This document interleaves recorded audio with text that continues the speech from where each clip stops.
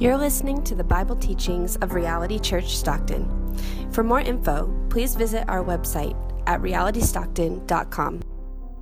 Greatly have they afflicted me from my youth. Let Israel now say, greatly have they afflicted me from my youth, yet they have not prevailed against me. The plowers plowed upon my back. They made long their furrows. The Lord is righteous. He has cut the cords of the wicked. May all who hate Zion be put to shame and turned backward. Let them be like the grass on the housetops, which withers before it grows up, with which the reaper does not fill his hand, nor the binder of sheaves his arms. Nor do those who pass by say, the blessing of the Lord be upon you. We bless you in the name of the Lord. This is the word of the Lord. Thanks be to God. Well, on the journey of faith, sometimes you got to look back and sort of reflect on the things that you've made it through. This is what the psalmist is leading the traveling community to do through this psalm. But when most would tend to look back and look at what they've achieved and celebrate all the battles they've won, look at all the successes we've had, look at all the things that we've accomplished. Israel's reflection, however, if you paid attention to the psalm, focuses on all that they have survived. I don't know about you, but this resonates with me. In a season not necessarily marked by thriving, but surviving. Anyone else in the same boat today? I don't know about you. I don't feel like I'm thriving, but by God's grace, we are surviving. And this ought to resonate with us as a church. Now, it's very popular for churches to do annual reports where they give the numbers. They talk about all the things that they've achieved. Here's all the people that came to our services. Here's all the sermon downloads. Here's how many baptisms we had. Here's how many countries we supported. Here's how many ministry partners we have. And there is a time to pause and to celebrate these sort of things. But there's also a need to look back and reflect upon the losses and the struggle. There's a need to be honest about the whole story, because over time, if we only reflect on the positive things, if we only reflect on the wins, then I think we begin to lack integrity. And we begin to lack honesty. The honest story about reality is one of both blessings and some really tough losses. And I'm seeing some nodded heads with some of us that have been around here for a long time. Maybe more losses than wins. In our 13 years, we've experienced things like buildings falling apart on us, bad business deals, shady landlords. We've been kicked out of buildings. We, at certain points, couldn't afford buildings. We've had baptism services where everyone that was planned on getting baptized backed out, and we stood in the water there just hoping someone would give their life to Jesus. No. We've had attempted church splits. We've had major leadership turnovers. We've had multiple leaders disqualified because of serious moral failure. We've had expensive severance packages for employees that were toxic. Among the people that have called reality home, some of us have experienced rape, suicide, even murder. There have been divorces, abuse. People walked away from the faith. We faced death. There's angry people that have left. There's really surprising, kind people that you would have never imagined that have left. We've been told that the church would die. I've been called evil. I've lost friends for this thing. And I will never forget a pastor that I at one time trusted saying that it would be better if Reality Stockton just went away. I hope you know what you were getting into when you joined this thing. Greatly have they afflicted us from our youth, yet they have not prevailed against us. And here we stand. And we're not testimonies of wisdom. We're not testimonies of strength. But we are, however, testimonies of God's grace. And that's what the Apostle Paul talks about when he says in 2 Corinthians 4, but we have this treasure in jars of clay. What is reality? It's clay, man. Why? To show the surpassing power belongs to God and not to us. We are afflicted in every way, but not crushed. We're perplexed, but not driven to despair. Always carrying in the body, forsaken rather, not struck down. I lost my place here.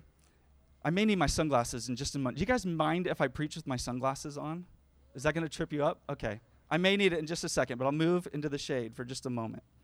Persecuted, but not forsaken, struck down, but not destroyed, always carrying in the body the death of Jesus, so that the life of Jesus may also be manifested in our bodies. For we who live are always being given over to death for Jesus' sake, so that the life of Jesus may also be manifested in our mortal flesh. So death is at work in us, but life in you. What a testimony. What a triumph. See, as it's been said before, our wounds and our weakness are what actually reveal our greatest strength. What's so great about Reality Church Stockton? What's so great about this church? I'll tell you two things. Our wounds and our great Savior. And if I'm reading this thing right, that is a recipe for victory.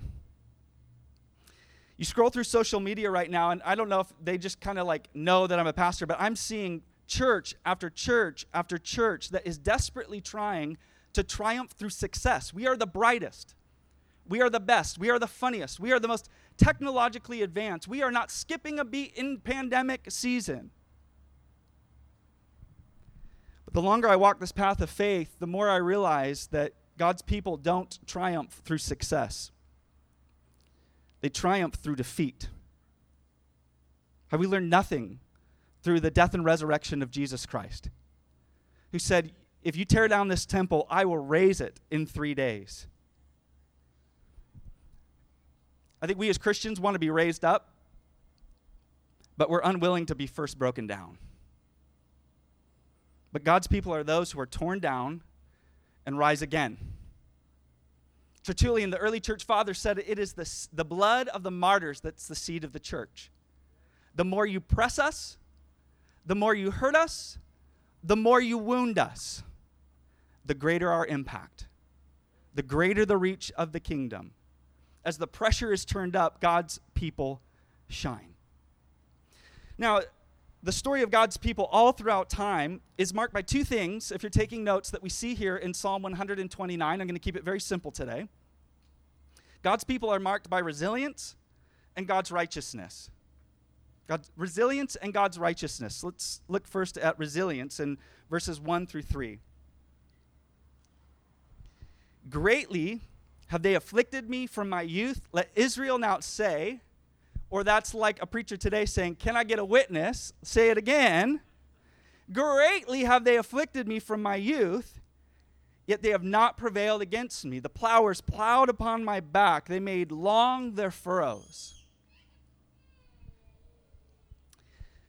In the 18th century, Frederick the Great, he was the ruler of Prussia. He was known as being an agnostic. He was a skeptic of the Christian faith and the Bible, but he got into a conversation with one of the royal court chaplains. And he said, all right. If this whole faith and Bible thing that you confess is true, then there's got to be some sort of evidence. If the Bible that you believe is true, there must be empirical evidence to prove it. It's a good statement. And so the chaplain replied, Your Majesty, I can answer your request for proof in just one word. And so Frederick the Great looks at him with just baffled, and he's saying, okay, what is this one word that carries such magic powers? And the royal court chaplain responds, Israel. Israel, Your Majesty. The proof that the story of God is true is found in Israel. Israel has always been the underdog. Never the biggest, never the best, never the strongest. Rarely did they experience times of peace. They were often divided, oppressed, invaded, exiled, imprisoned, and occupied by foreign nations, sometimes multiple at one time. This is what's being expressed in this picture of the plowers upon this back. It's an image of the corporate body of Israel. And a slave with his back scarred by whips driven hard. The cords were often used to express military or political enslavement and power. But not only is this biblically true, we know this is historically true. Even into the last century, we saw the potential extinction of Israel under the devastation of the Nazi Party. The point is this: Israel should have never made it. It has always been a volatile people, and that goes all the way back to its roots in an old barren couple named Abraham and Sarah. This thing shouldn't have worked. It's always been teetering on the edge of defeat, and yet God kept his promise and preserved his remnant people. So what does that mean for us? Well, likewise, in the New Testament, the scriptures describe us as Christians, as believers, as the spiritual Israel, the new Israel that is now children of Abraham, not by flesh, but by faith. We're a part of this legacy. And we are, too, a people that are always facing pressures and always facing opposition. We are a people that should have never made it. Christian history is also a very volatile history. We think about all the original disciples, if not all of them but one, were killed in the first years of Christianity. And yet God preserved his people. And so when the psalmist says, our enemies have not prevailed against us, this word prevail can mean conquer, crush. But it also can mean endure. And that paints a very vivid picture for us here. And it's this, that God's people outlast their oppressors. You may have more strength than us. You may have more resources than us. You may have larger numbers than us. You may have more cultural and political influence than us, but you simply cannot outlast us. We prevail through persevering. We fall, and by God's grace, we get up again. We got staying power. We're a resilient people. There's a line from Hamilton: oceans rise and empires fall. Okay. And this has been true of all of the powerful enemies that have risen up against God's people. Pharaoh rose, and what happened to him? He fell. Babylon rose, and then what happened? It fell. Assyria rose, and it fell. Nero, the great persecutor of the Christian church, he rose to power, and then he fell. Worldly power, especially unjust and oppressive power, listen to me, is always temporary. Worldly power is always temporary. Their legacy is like the grass on the roof, as the psalmist describes in verse 6. It is here today and poof, gone forever. And yet God's remnant people remain. And this is the legacy of faith that we join as well. As I mentioned at the beginning of this series, God's grace and presence with us does not mean that we are untouchable. But God's grace and presence with us does, however, mean that we're unstoppable.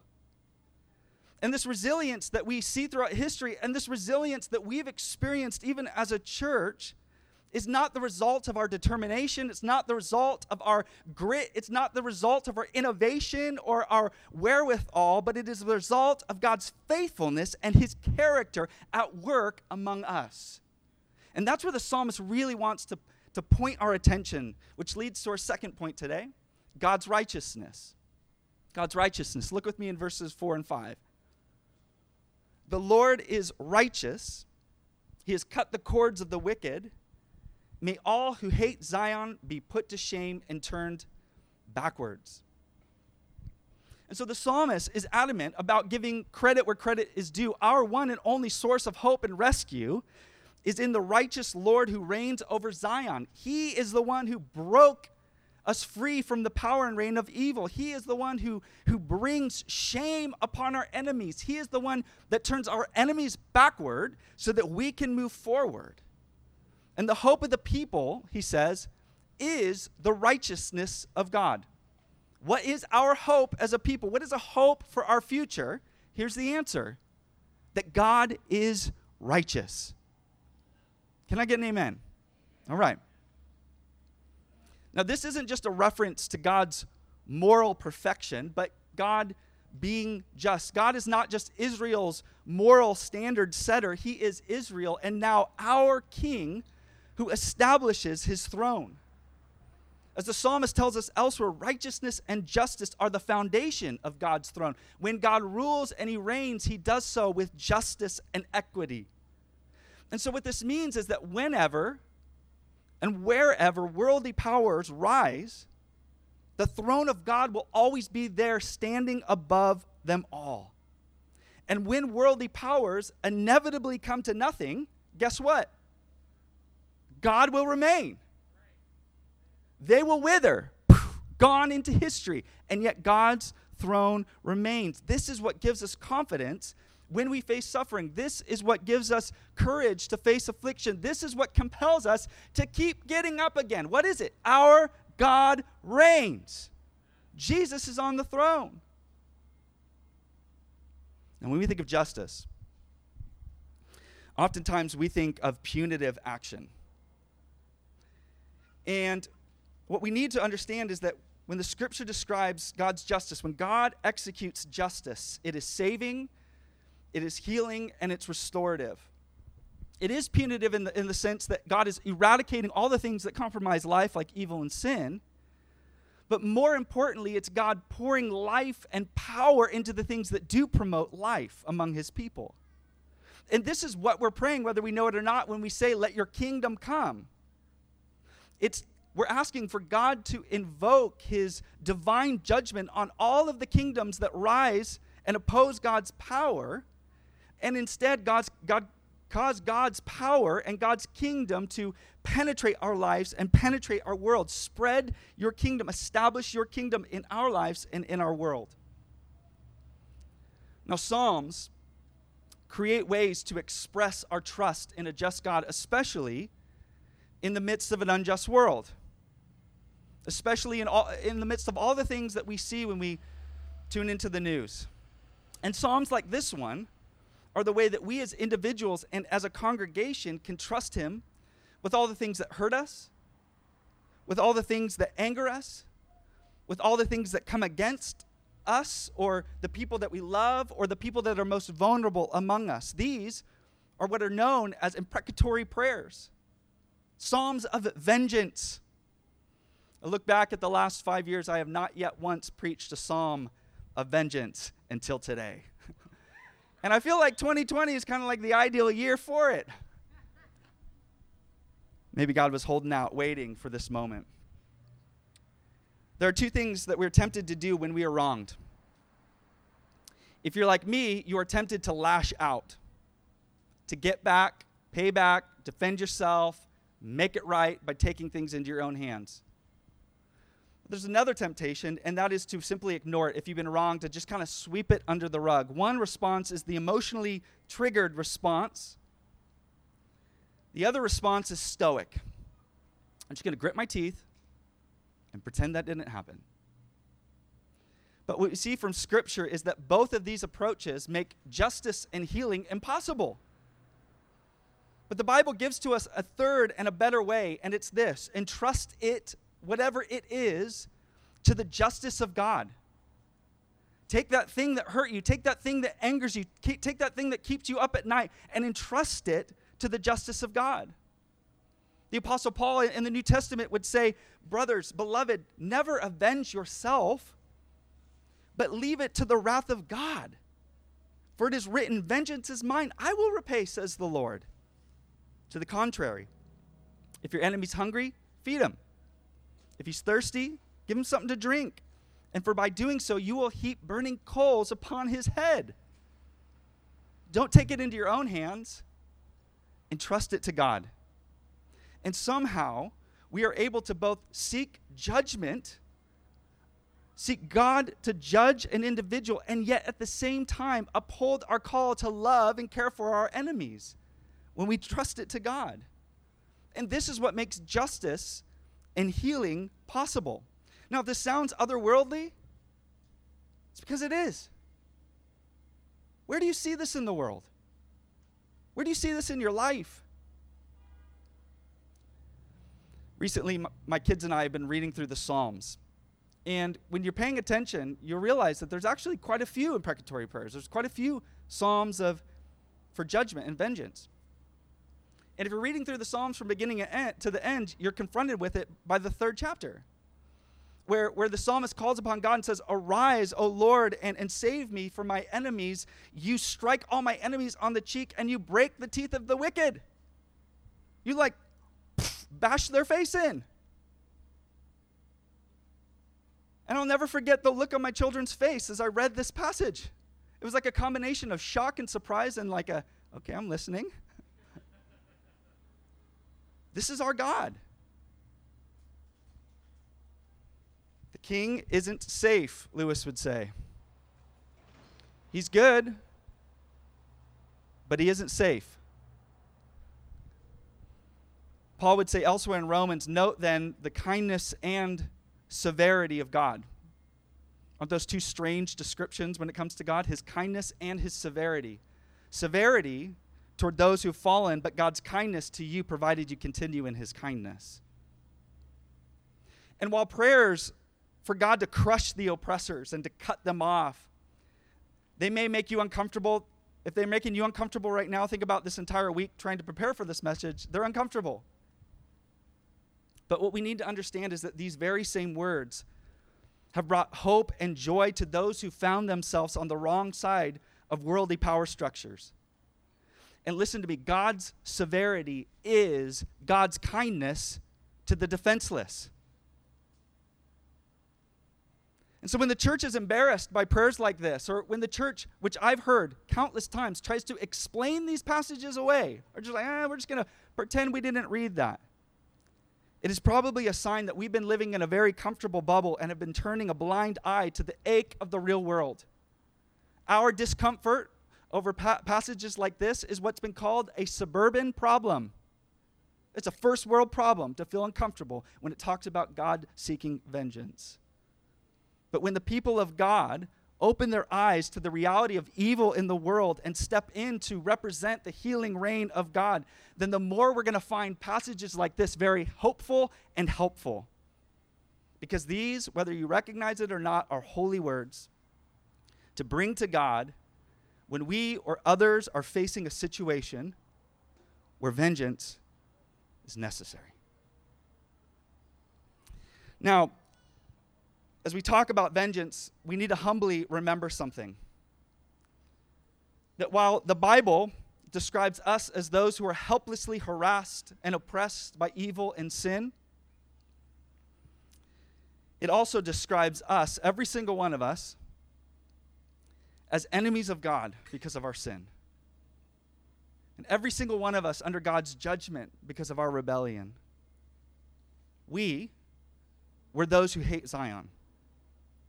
We were those who rebel against God's throne. We are both the wounded and the wounders of history. And yet Jesus, can I get an amen?